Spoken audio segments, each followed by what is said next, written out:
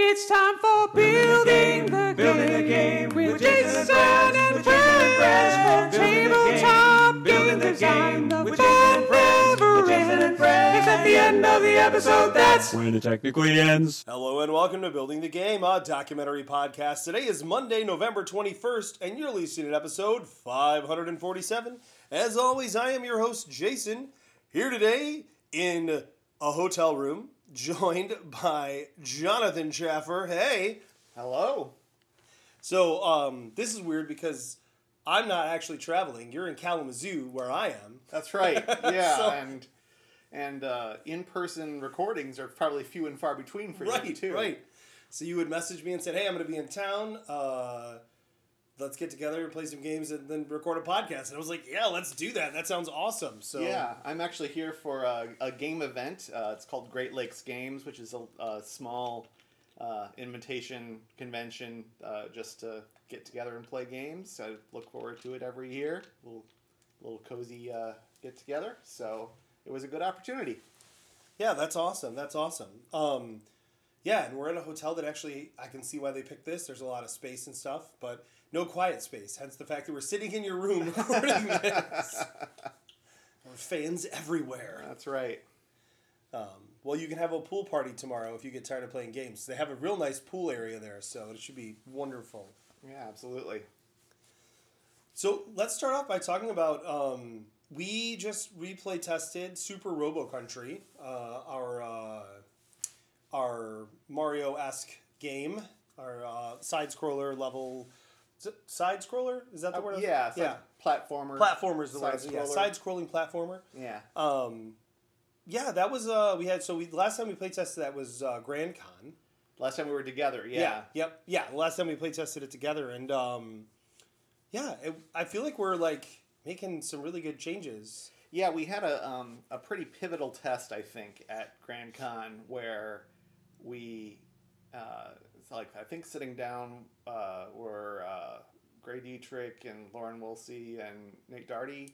Yeah, I think so. Yeah. I believe were the players, and their feedback. This is one of those cases where I can't point to one person having an idea. It was just kind of the discussion led to some things, but we had an issue. Well, kind of a low key issue. I hadn't really identified it as an issue, but in the first round of the game, when players don't have anything powerful to do, Right. it was a little bit more luck of the draw, whether you had a good first round. Right. Which then could, of course, snowball into determining whether or not you had a good second, third, Yes. fourth, fifth. Yeah. Later in the game, there was plenty of mitigation, and we had several abilities in the game that you only unlocked later in the game that let you do cool things with the card draft at the beginning. And people weren't going for those things. Even though they could see objectively that they probably were good, they weren't appealing. Yeah, it's a thing that I was thinking about recently. Actually, playing. I don't want to go all the way into that because that's the thing. But I've been thinking about that recently of like the goal of a game and like at what point in the game do you achieve that, and is it then worth it? So I want to come back to that. Yeah. But that's like a whole little side jaunt about Marvel Snap. So that's why I don't want to jump into that. But yeah, but our solution to those twin issues was one fix really that seems to be working to address both things, and it was to remove those abilities that you could choose to gain during the game, and instead give every player each of them once, and you get one of them right at the beginning of the game.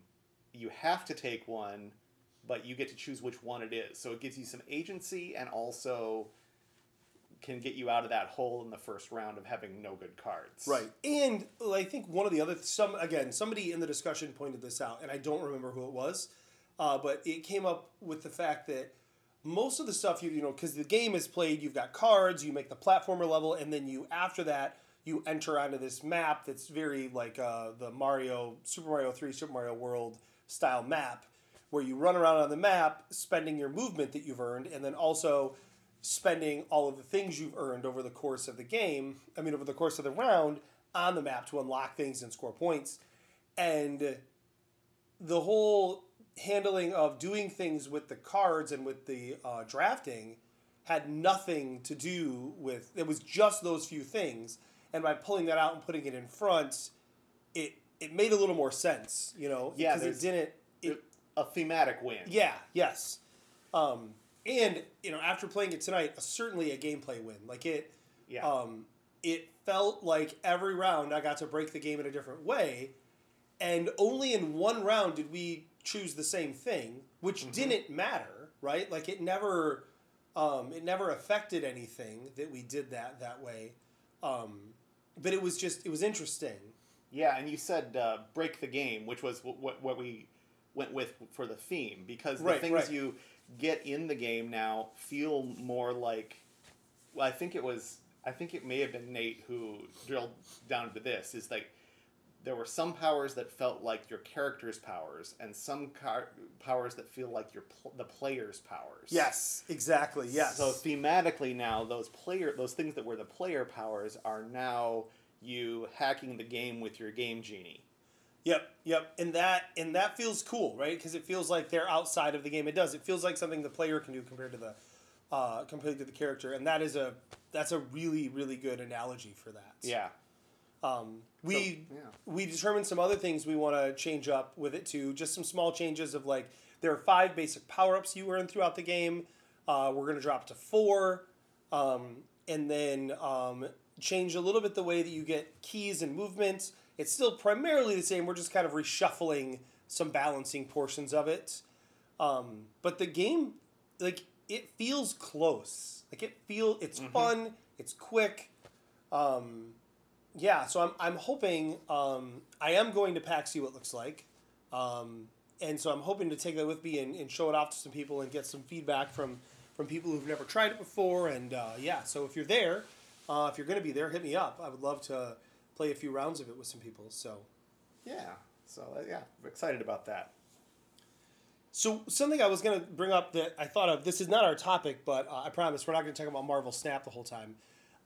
So on our Discord, we've been having some lively discussions about Marvel Snap, which is a new card-based game that you can get for phones, and maybe you can play it on your computer too, I think. I don't say they have a Windows version or a PC version, but it's not as full as the mobile versions. Okay.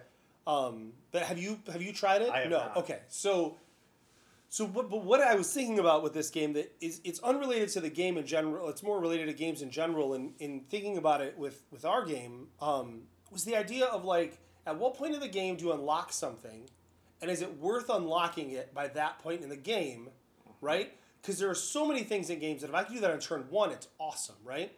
And so the way that game works is really simple. You have a bunch of cards. You have 3 locations. Every card has a cost and a power. And most cards have some sort of small special ability all the way up to special abilities that feel really broken, but I would argue in the grand scheme of the game are actually pretty balanced. But they feel powerful, which is cool. So you're playing these cards out over 6 rounds. The first round you get 1 energy, and then it carries up 1 each time. The last round you get 6 energy. And there are cards that cost everywhere from 0, I think there's only 1 0 card, all the way up to 6. And so you kind of build your deck, right, to manage that. But the cards are random that you get. So you can have the issues of not having enough energy with the right card, blah, blah, blah. But so when you're looking at cards, you're like, whoa, like this power is amazing. Like this is like it's like reduces the cost by 1 of every other card that you have. And I'm like, whoa, that's crazy. And then I realized the card costs 5. I'm like, so I can play that. In a normal game, I'm going to play that on turn 5. Which means on the last turn, I would then have the choice to play 1 big guy, which is what you would normally do, right? Or a bunch of small people, which isn't necessarily a bad move, but like... so it's underwhelming after you have... when you realize the context, right? When you read the card in a vacuum, you're like, whoa. And then you think of the context of like, oh, this is how you have to use it. Oh, that's not great. Like, why are people not using this? Oh, because it's not nearly as good as it seems to be when you look at it, right? Yeah, I have a bias in Euro games because of the kind of player I am. I will always gravitate toward things that give income. And so if there's ever an ability that lets me get something every round, as opposed to get things once, I'm always going to go for that. And I have to fight against that because that is not always a winning strategy because of that exact thing you're talking about. A lot of these games, like one of the Wingspan expansions gave you things that happened at the end of every round. And I'm like, that's awesome. I can do it at the end of every round. Well, there are only 4 rounds. So if I get it on round 3... Yeah. Oh. So, it's one of those things where I think our human nature gets in the way of... Right. Like, are you building the thing for how the player feels or the reality of whether the player will have an advantage? Yep. I used to love the game Citadels, and I've stopped playing it, not because I don't love it, but because I got tired of losing so badly every single time. And it's because I'm awful at the game. And the reason I'm awful is because if you show me a card with a special ability, I want that card. But you will never win the game if you just keep buying cards with special abilities. You need cards all the colors. you need the colors, you need cards worth points. And I was like, more purple cards, give me purple cards. Like, look what I can do. Yeah. Yeah, but you're in last place. Like, there are 4 of us and you're in 4th. And it's not close. Yeah, it's kind of a cousin to the thing in a lot of games where you have to pivot from building an engine to getting points. Right. It's similar but not quite the same as that idea, I think. Right. In it too, like, back to the one more comment about the Marvel Snap thing. Like, when you look at like the energy, right, of like I get 6 turns and I get this much to spend on every turn. Like, some of the there's one card that allows you to always have it in your hand. It's Quicksilver. You always have him on your hand on the first turn because he costs 1, so you can always play him. And I used to have him because I was like, well, of course, like I want to always have this, and then I would get beat by people who would play their first card on turn 3, like because they were playing better cards, they were playing less of them, and they were better, right? And so I slowly started to gravitate towards that, and like, but like the designer in me is like, I'm wasting a turn, like I'm literally staring at the board thinking, what am I gonna do? And like I had this like when I would play that card that's not good, right, and can be destroyed super easily, and even if it's not destroyed, it's not that helpful. In fact, most of the time I would play that card so that I would let Carnage eat that card to get better for himself later. But, like, it was the idea that, like, kind of you get that, like, proudness of, like, look at, I'm ahead of you now because I have this one crappy card down and you have nothing. And so you kind of have to get past that, right? But from a game design perspective, it probably doesn't feel as bad because you made that choice. Right. Well, in some they actually added that card with that ability because that game doesn't have a mulligan rule. So if you draw cards and you can't play them, you can't mulligan your hand and just grab new cards. So that single card made people not complain about that because they could choose to always have a card to play. In fact, there's Domino always shows up on turn 2. So you can always have her on turn 2 if you want. And I used to play both because I liked that. And then after a while, I was like, no, I don't care anymore. Like, it doesn't matter as much. But there are still people that swear by it, and they're not wrong either. Like, that's the thing. Like, so anyways, it really had me thinking designer brain-wise around the idea of, like, what does it mean when you spend your turn? And, like, what does it mean to get something sooner or later in a game? As there's just a lot of, there's just a lot to do with that I love playing games like that because they think, they make me think that way. And I'm a sucker for variable player powers. So, and that's literally what that game is. Like, everyone has a different ability, with the exception of a very few cards. And then their ability is that my stats are better because I have no ability, right? So, sure. Yeah. So that's enough about that. But I enjoy the way games like that make me think and reflect on design more than I expect them to. I feel like when they do, I'm always like, oh yeah, I'm surprised I'm having the thoughts like this about this, right? Like, this was just supposed to be fun, but now I'm working on it. So yeah. Yeah. We do have a topic. We have a topic that sounds so fancy. Yeah, so I just, when we were going to be together, and I said, well, I'll come up with something to talk about. And so then I just sent Jason the word isomorphism just to see what happened. And so I think I said sounds great. yeah.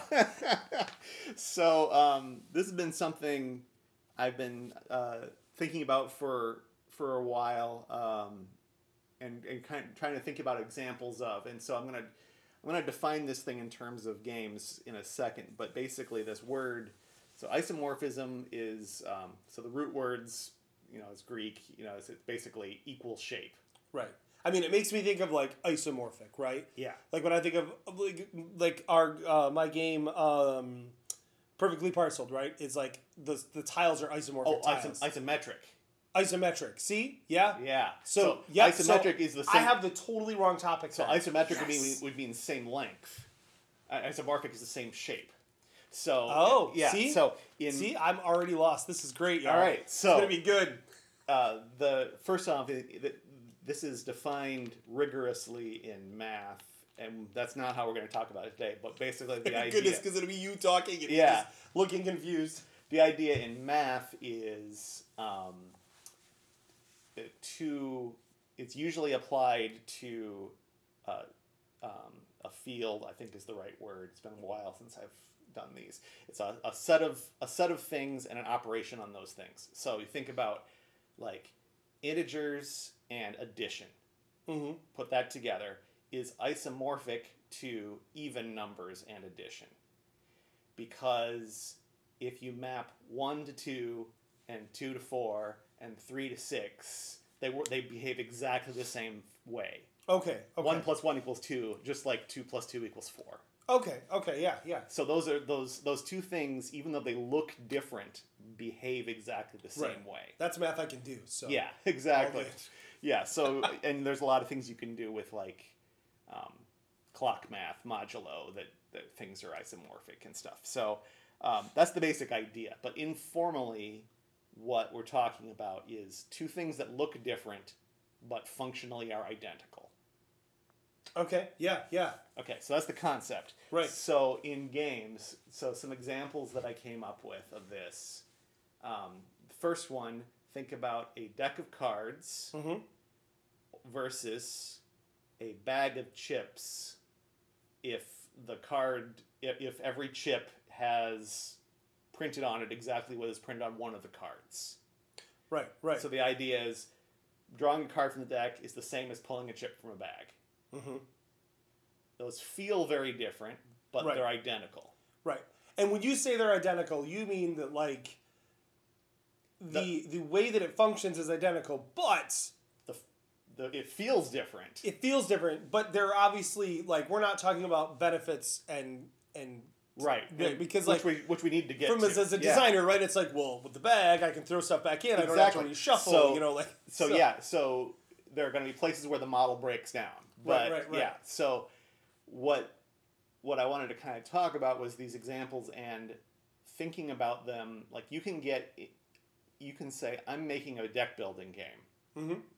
And you get that in your head, and you've built this thing that is a deck building game. It's worthwhile, I think, to think about what is that the same as? Is that the same as a bag building game? And if I were to change it to the other, would anything change mechanically? And if not, is there a good decision to be made as to which one to do? Which one does it? Because you can get tunnel vision because of a particular implementation of something. Right. And there's a different way to do it that's the same mechanically. Right. And it can be. So I got a bunch more examples, but like just to stick on that one for a second, if you just think about random things, dice are very different than a deck of cards. We all kind of know that. But like one of the examples I remember from a really early episode of Ludology was talking about this, like way back when it was Jeff and Ryan, was talking about Settlers of Catan having this expansion. It was the deck of dice. Yeah. We actually used to use that expansion. Yeah, and there was people saying, well, it's the same thing, but it's not. It's not the same. It's not thing. even. No. In fact, the reason we used it was because it wasn't the same thing. It would be the same thing if you shuffled before every single draw. Right. Yeah. In fact, the way we would play it, because we were crazy, was we would one round everyone would roll, and the next round everyone would drop from the deck. Because we wanted the randomness of the dice, but we also wanted the guarantee that at some point in the game, the 2s and 12s were going to show up, right? Like, you know. Plus, the cards actually, it's also very different because the cards actually had bonuses on them. Like, they actually had, like, a 2 was like, you got double or something. Like, it was those people were stupid. Yeah, so for various reasons. So kind of what I want to talk about is ways to recognize when two things are the same or not the same. Yeah, and how that's a skill we can use. So just a couple other easy examples. Maps. So games with maps. Think about Risk, say. Mm-hmm. So you got regions that have borders in between them. Mm-hmm. Then think about Pandemic, where you got circles on the board with lines connecting Right, them. right. Those are the same thing. Exactly the same. Those are exactly the same thing. They feel different. Right, right. So if you've got a game with a map, think about how it would work with a graph. And if it's a graph, how would it work with a map? How would it feel? Right. What would it do to players? Because in Risk, or a game like that, you see a big area and you're drawn to it because it's big. Mm-hmm. Even though that doesn't necessarily have any bearing on the function of the space. But in Pandemic, you see a circle with 6 lines coming out of it versus 3 lines, and you immediately know the gameplay impact of that. Yep. That's interesting. It really... it's obviously that's more clear to most people, right? Like when you can look and say, okay, yeah, look at all those entrances and exits, right? Mm-hmm. That's just like a human brain thing where, it's easier to interpret one way than the other. But you're losing the connection to the real world map that people know. Right. So is it worth it always? Right, that's a good point. Yeah, and there's the thematic choices of that, right? Mm-hmm. Like in Risk, the idea is your army is literally walking over to the next place. And if it's a line halfway across the world, it's not the same, right? So, yeah. Better hope there's that land bridge across Kamchatka. Another one, Ink and Gold. Okay, so... Okay, I've not played that one. Okay, so in Ink and Gold, the important part is that every round you make a choice of whether to stay in or leave. Mm-hmm. And it's it's a new implementation of an older game called Diamant. Actually, I think maybe the newer printing is Diamant again. I'm not quite sure. Which was exactly the same game, but they implemented that choice in 2 different ways. In Ink and Gold, you've got 2 cards. Mm-hmm. One that shows your character going in and one that shows your character leaving. Mm-hmm. And every round you pick one and then simultaneously reveal which one you picked. Mm-hmm. And in Diamant, the same thing is done with everyone having a meeple that you hide in your hand and reveal that you have a person there or not. Right. So we can see, obviously, those mechanically are exactly the same. Right. But they do feel different. So, and if you extend that to multiple options, you can kind of see how the card mechanism becomes better at larger scales. The Meeple version is way better for the one of 2 choices. Right. But then we can go to a little bit more less obvious ones. So I'm going to come up with an obscure game called Unreal Estate. Oh yeah, that is very obscure to most people. Yes. So in Unreal Estate, what would you say the basic mechanism is? How would you categorize it? How you get stuff? Oh, it's drafting. Yeah, it's like a table draft. Right. Yeah. What if I would tell you that it's not a table draft? It's worker placement. Yeah. What is the difference? Right. So you've got a bunch of things in the middle of the table. You claim one of them. Mm-hmm. Now no one else can claim that thing. Right. They have to claim a different thing. Right. single worker placement, right? Single work, yeah, it's worker. yeah, It's the case of worker placement where you're only placing one worker. right. You could have a table draft where you're picking more than one thing. That's true too. Yeah, you're right. You're right. So those are, I mean, that's an interesting one because there are things you can do with one that you can't do with the other. But Right, for a lot of games, they're functionally identical. Right. Which is funny when you hear people be like, I hate drafting, but I love worker placement, right? Like, because I'm sure there are people out there who feel that way about things. That's well, I mean, I think you see that with trick-taking games, right? Like, there are so many games that are secret trick-taking games where people don't realize it's a trick-taking game. You know what I mean? Like, yeah. I can't come up with examples off the top of my head, but I mean, there are so many games that I've seen where you're effectively doing trick-taking. It's just not obvious trick-taking, right? Yeah. Yeah. Yeah. And then, okay, so then right before we started recording, I had you play a little game with me. Yeah. Yeah. Okay, so, and I didn't spoil why I was having you play this game. So we had cards from 1 to 9, and the rules were we take turns taking a card, and you win if you get exactly 3 cards that add up to 15. Right. So did you have a strategy in mind when we were playing that game? To take 3 cards that added up to 15. So you had a goal in mind, but so, really no. So that was my initial goal, and then very quickly it pivoted to stop you from taking cards that added up to 15. But I didn't feel like I was I knew you were going to be faster at the math on that than I was.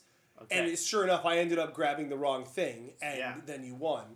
And the secret here is I wasn't doing any math. Okay, so there's a thing called a magic square. You ever heard of a magic square before? So it's the simplest one is a 3x3 grid, where you put the numbers 1 through 9 in this grid. So it's that Sudoku, every basically. every row, column, and diagonal adds up to the same number. That number happens to be 15. Okay. So, if you do 1 through 9. If you do 1 through 9. Yeah. Yes. So there's a particular arrangement of 9, 1 through 9. I see where you're going with this now. Yeah. It's tic-tac-toe. It's tic-tac-toe. We were just playing tic-tac-toe, but it didn't look like tic-tac-toe. And it I would argue I'm much better at tic-tac-toe than I am at that. But once you know it's tic-tac-toe... So what was your strategy then? I was just playing tic-tac-toe. But I wasn't thinking you took an 8. I was thinking you took the top left corner. Oh, okay. So I should take the middle, which is 5. Okay. So I was just applying my tic-tac-toe knowledge, and I didn't have to do any adding and subtracting. Which is how you got it to the point where you where you get to the point where you have 2 moves to win, right? Which is easy to see in tic-tac-toe, but it's hard to see in that game. That is tricky. Yeah, that's really tricky. Yeah. I feel like you were playing tic-tac-toe. I was playing Jason tries to add things up quickly. But interestingly, you just said the first 2 steps a kid takes in learning tic-tac-toe. You said, first I was trying to add up to 15. Yeah. And then I was trying to stop you. Yeah. Which are exactly the first 2 steps you learn as a kid when you're learning how to play tic-tac-toe. Absolutely true. But you had to do it again. Right. Yeah. Well, because for some reason, when I first looked at the cards, I was like, okay, I get to draft first, so I'll take this card, you'll take that card, I'll take this card, and then I win because you won't be able to stop me. And I thought, well, no, that doesn't make sense. And then after that, then I was like, now I just need to focus on not letting you win and see if I accidentally get to 15 while I'm doing that. Yep, exactly. Yeah. So that I really loved that one because it looks so different, but it is identical. Right. So basically, tic-tac-toe is identical to a draft. Yeah. And worker placement. Tic-tac-toe is worker placement. It's worker placement with a little set collection. Yeah. I mean, honestly, what was the game that the other Grand Gamers game? Pocket Ops. Yeah. And essentially, that is worker placement tic-tac-toe. I mean, right? Because you're literally putting down spies. That's right. So with some extra stuff you can do to cheat. So. Yeah, and so then we get to the examples that brought this up for me originally, which were things that came. I'm going to try to make this a little more practical. So, some examples that came up in my game design group in Grubs. The first one was my friend Ron, who was there's a portion of the game he was working on that he was inspired by the game Nidavellir, where I feel like I've heard of that. it has a bunch of cards in different suits, and each one scores differently. Each Okay. suit scores differently. You're just collecting a bunch of them. Mm-hmm. And one of them is scored by the total face value of the cards times how many cards you have in that suit. So, getting a card of that suit with a 0 is valuable, Right, because it makes all the other ones worth more. Right. So the values on that one are like 0, 1, or 2, whereas on some of the other ones that are just adding up the numbers are like 8s and 10s. Right. Okay. Yeah, that makes sense. Yeah. So he liked that and wanted to put that in the game. And it was working fine, but it was weird in his game, which was not about collecting cards. It was about moving around in a map and stuff, where you would get these things that say 0, and that What am I supposed to do with this? yeah, and what I was able to reframe for him and started thinking about this is that system, there's nothing about that system that says it has to be a number and some symbols. It could be symbols and symbols in his case. So in his case, he was talking about this being culture points. Mm-hmm. And so it said, instead of having symbols times numbers, which is nowhere else in your game, what if you had music and you had literature as your two kinds of culture, and you're multiplying the two of them? So something that was a culture 0 is literature with no music symbols. One literature symbol and no music symbols. Okay. And if it was culture 2, it's one literature and 2 music symbols. Okay. And you just add up you just have the 2 symbols and you multiply them. Right. Which is exactly the same, but in that context, the reason it works in Nidavellir is the whole game is about collecting cards in all these suits. Right. So yeah. So you have these numbers anyway, they just behave a little differently, but that's needlessly cumbersome for you to figure out in your head when the rest of the game isn't doing that. Right. Yeah. I mean, I think that comes with the theme and trying to tie things back that make exactly. logical sense, right? Yeah.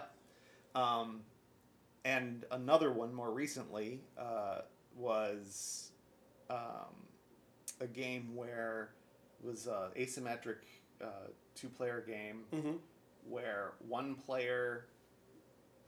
both players had some tokens they could spend for special actions. And one player gets one at the end of every turn, and the other player would get one every other turn. Okay. Because he wanted there to be a rhythm of having a big turn and then a small turn, to make them feel different. Yeah. But that meant that there were extra rules and physical things that had to happen in the game to figure out whether I was on an even turn or an odd turn. Right. And so an isomorphic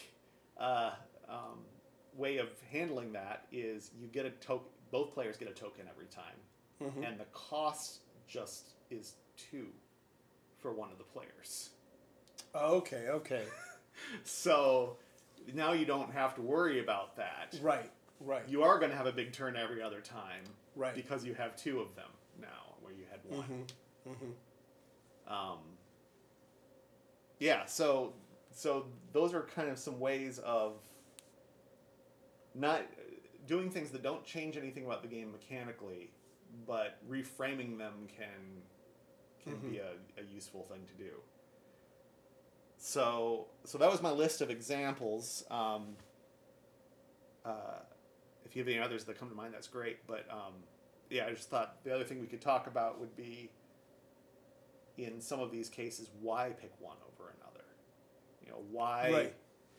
in what cases are cards the same as drawing from bag? Like you alluded to this already, but we didn't really dive into it. Like, Right. Yeah. I mean, if you're not putting things back into a bag, right, then it is this, like you said before, it's the exact same as just drawing from a deck, right? but putting one card into a deck and shuffling it is the same as putting a cube into a bag Right. and not worrying about shuffling it. So I mean, I think that's where you get to the differences of that's easier to just throw a cube back in a bag, right? Because it's instant randomization. But I think, like, I was trying to think of some games where, like, I think a great example would be Quacks of Quedlinburg, right?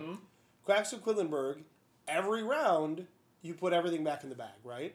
So you could have a deck of cards that you shuffle at the Yes. beginning of every round. 100%. It wouldn't take much, but I'll tell you what, that game would be 10 times less fun. Immediately. Because pulling stuff out of a bag feels more like press your luck than flipping a card does, for some reason. Yeah. Um, Well, what cards do is give you real estate to write things on. right. And in many games that would be an advantage, I think. But imagine if Quacks was drawing cards from a deck. You'd really want those cards to say what they do. Right. Which means you couldn't have the variable set up either. Right. Well, you could. You could, but you wouldn't want to shuffle in a whole You'd have a separate lot cards. of cards. Yeah, no, that's a really solid point. And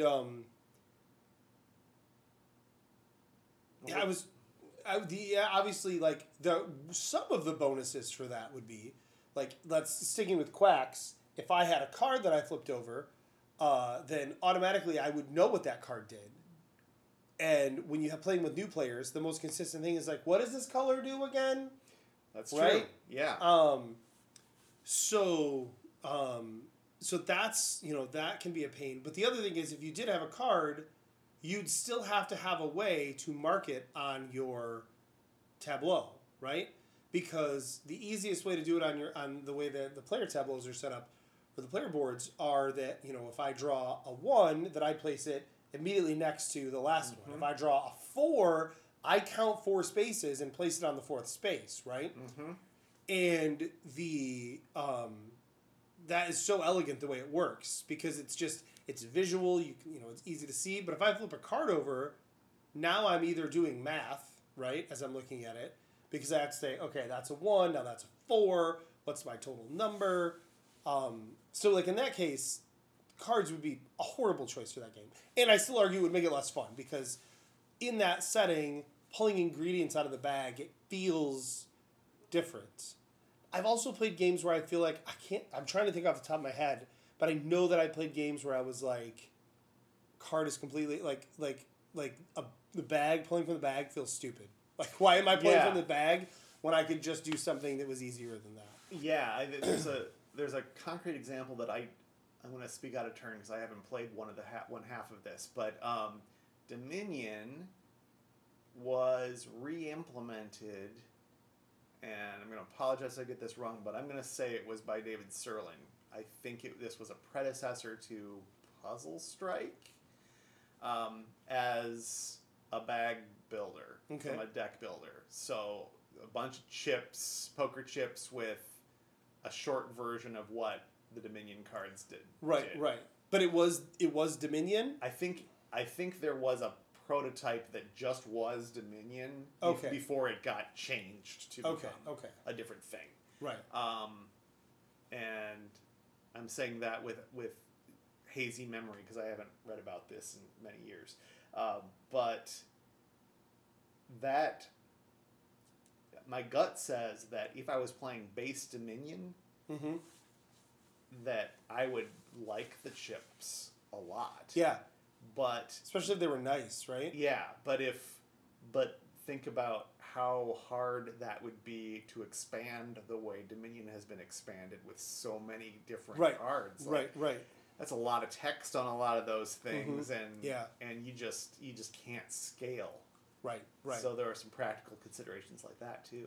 Yeah, no, I mean that's where if you play the game, 100 times, the symbol is enough for you, right? Mm-hmm. But a lot of times you're going to be just looking back, what does this mean? What is this? Like, that's a huge pain. I mean, I think that bag builders are cool. Like, I love the idea of a bag building game. I just think that there's a lot of stuff we have in games now, especially with the whole Kickstarter extravagance thing, right? Where there are things in games that are functionally exactly the same as something very simple, but done in a way that is to increase table presence, profitability, sales, right? I mean, those are really the things, right? And, like, I'm not even going to list any examples. I mean, like, we've all seen them, right? Mm-hmm. I mean, a game that uses miniatures instead of like, tokens, right? Or a game, I mean, and there's 1,000 of those. Yeah. And people would argue that there's reasons why, and I don't think they're necessarily wrong, but I would argue that the number one reason is aesthetics, right? Like, Yes. Marvel United is a great example. Like, those big miniatures are fun. Completely unnecessary. And I would have bought the game without them, but gosh, I like them when I'm playing. And you could argue that they make the game easier to play because they're easier to pick up and move around, but they're also fragile. Like, so I'm always nervous the kids are going to break them or something, and I have to try and glue it back together. And, like, so there are drawbacks to that. Also, I jacked the price up by, a lot. Yeah, I mean, like, it can be, the isomorphism there can be, it's the same as doing something with a simpler component, or in some cases it's the same as doing nothing at all. A lot of these, like, you just have this thing that doesn't. One of my, like, I really like the game Grim Forest. It's really clever, simple game. That, yeah. With beautiful but completely unnecessary miniatures. Yep. First thing I thought when I played the game, I was like, why do I have these? Like, this is silly. I'm playing a card that says it's a giant, and that means I have to go back to the box, find the giant, put it on the board for one turn, and then take it off and put it back in the box. Which would be the same as putting the card there. Right. And the box is huge because of that. Right. And the game costs way more because of that, and has never been reprinted. I believe it's currently out of print, and maybe they're going to reprint it. I don't know, but reprinting it is super expensive. Right. And what are you going to come back with, like a not deluxe edition?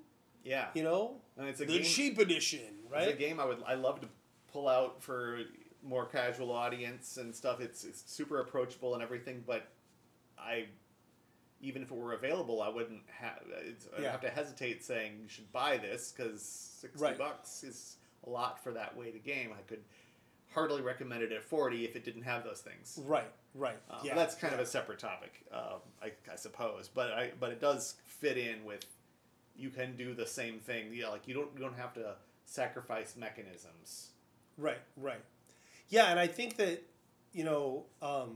that is something that I've struggled with sometimes in designs where I'm like, well, I can do this, but that means adding this many more cards, and I don't really like that. And, like, reminding yourself as a designer to think outside of the box and say, is there another way I could do this? Mm-hmm. With, like, there was an issue I came to you with a while back. It was you, Nate Darty, and Neil Roberts. I was basically on Discord. I said, is anybody free? Like, I'm having trouble with this thing from the rules in this game or something. And I was having trouble explaining how to divvy out, how many cards to give people for opposite is opposite, and how you're going to, like, how many people do this. And I was like, you said, well, how many cards are you going to put in there? I said, well, I want to make sure there's enough for everyone, and to make it simpler. And you were like, well, just put enough in the box for the number of people you need to do the thing. And then you don't even have to explain it. You just say, give it to those people. They're the ones that do the thing. And I was like, oh yeah. So, thinking about that sort of thing and saying, like, could I do this in a different way, like, but the same, right? Because functionally that's what it was, right? It was the exact same thing. You were just like, if you do it this way, you'll get the same result, except for people won't be confused. Yeah. But I do think that there are times in game design when we struggle with that and trying to, like, I think you get this vision of what you want in a game and having to step back and say, okay, but is there a better way to do it that that will produce the exact same results, right? Mm-hmm. Because I think, so many of us, we have the things we like about games, right? We have the things we like to add into games, the things we like to design with games. If somebody's like, I really like bag building games, what you're saying is, I like deck building games, but I like to draw stuff out of bags. Or maybe, maybe you're saying I like the tactile nature. That is what I was gonna. Yeah, the tactile sensation is good, and you're not wrong. It is. I mean, yeah. So I guess the summary is that I'm not an expert on this, but I think it's a useful skill to hone, and I found it's very hard to do with my own designs. Of course it is. It is. But sometimes it just stares at me in the face with other people. So this is another reason to get things in front of other designers early and ask those questions. What is this the same as? Right. And I would love if people in the Discord, shout out different mechanics you feel like fit this bill of this is the same thing, right? Yeah. These two things are the same. Because I think the more that we highlight that, the easier it is for all of us to remember that, right? Mm-hmm. Like, I'm now going to, whenever I'm thinking about drafting and worker placement, I'm going to think, well, that's interchangeable in certain scenarios, right? Mm-hmm. So am I picking the right one of those two for its unique characteristics? But if you want minis, you're probably going to go with worker placement, right? You can send your little goblin out there to get the card. You got to get him out of the box first.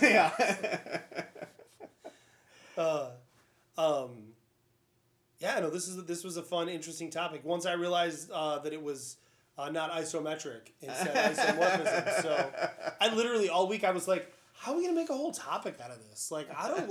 I'm really interested to see how we're going to, and then you had me play this numbers game ahead of time and I'm like, this is really weird. See, on another podcast, the host might pretend they were like, oh, I knew what this was, but I did not. So that's all right. If there's one thing we know, we can talk for a half hour about any topic. Yes, it's true. Do you have any games you want to chat about? Gosh, yeah, it's pitch time, isn't it? I'm not sure that I have anything new that we haven't discussed. I could probably talk about something a little bit older. Yeah, that'd be fine. Yeah, because I'm in the development stages for a signed game that awesome. The release schedule is very nebulous on this, but I have confidence that that eventually will see the light of day. So so I'll practice pitch. So the game is called The Artemis Enterprise. This is a game in the same setting. We're not going to say the publisher, but you might be able to figure it out. Super secret. The same setting as, the Artemis Project.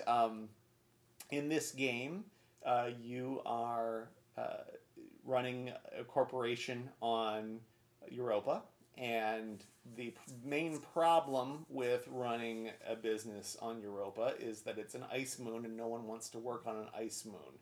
So you've got to motivate people to come work for you. So in this game, you have colonists of different specialties that you have on Earth that you need to take actions to bring them to your colony and then train them and then send them out on missions. And the way that works is the missions, there's a card in the middle of the table that says I'm going to strip away the theme now and just talk about mechanisms. So if you send one red worker, then you can get 2 blue workers from Earth. If you send 1 blue worker, then you can build a new building and get 1 point. And so there'll be a little menu of your choices based on who you're sending. And so the actions that you're taking are what are getting you more workers to do those things in the future, and so you're spending resources. And this is a simultaneous reveal, so everyone can do the same thing, but there's a little jackpot for each of the actions that grows when no one takes it, or when more than one person takes it. And as soon as you take an action alone, you get the jackpot. So there's just a little bit of predicting what other people do, but it's a purely positive interaction. You're never going Right. to... You're always going to get what you looked for, what you were trying to get. But you might get get a extra bonus, if yeah. you can juke when everyone else goes the other direction. Nice. Yeah, so that's the idea. That's cool. That sounds really interesting. Have you considered that the reason that no one wants to go to Europa is because they saw 2001 and they said, "Don't go to Europa"?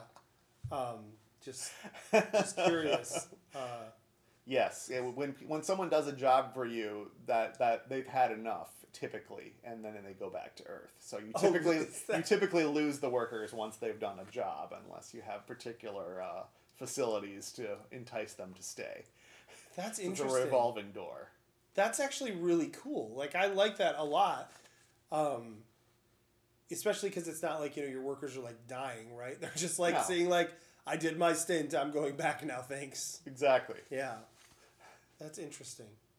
I like that. Well, I hope that the Nebula schedule firms up and you know when it's going to happen. Plenty of development to do on a game like this. This is one of the bigger games that I've worked on. I attempt to work on tiny things, so dealing with content is a challenge for me. Right. Yeah, that's a lot. But hey, signed. That's good. So. Yeah. Absolutely. Awesome. Well, yeah. This was a fun time. I learned a lot. I enjoyed talking about this. I've learned skills that I plan to try and apply. So, which is always skills you probably had, but you don't didn't have the name words for them. Yeah, exactly. But I think, like, when it's just like this feeling, like, oh, I could do this. Like, this feels the same. It's because it is the same, right? Or this doesn't feel the same, but it is the same. Like, I think being able to put a name to it and know more about it helps you look out for it more, be aware of it, right? To say like, oh, I'm going to ask myself this question, right? Yeah. And say, is there something else I can do? And if I don't feel like there is, to ask someone else and say, hey, look at this. Is there something else we could do here that's not, that might work better? So yeah, absolutely. All right. Well, hey, listeners, I hope you enjoyed our conversation here. And if you want to get in touch with us, of course, you can come to buildinggamepodcast.com and find a link to our Discord there. You can email us at buildinggamepodcast@gmail.com. You can find us on the Twitter at PodcastBTG. I am at J.A. Slingerland, and Jonathan is at Uncle John Bob. And, of course, you can keep coming back every single week, and we hope you will, because we're going to be here. Well, I will. Jonathan won't be here every week, but he'll probably be back more than twice. So that's pretty much guaranteed. So, anyways, until next time, good night. Good night. Building the game with Jason and friends, with Jason and friends. Building the game with Jason and friends, with Jason and friends. The end of the episode, that's When it technically ends.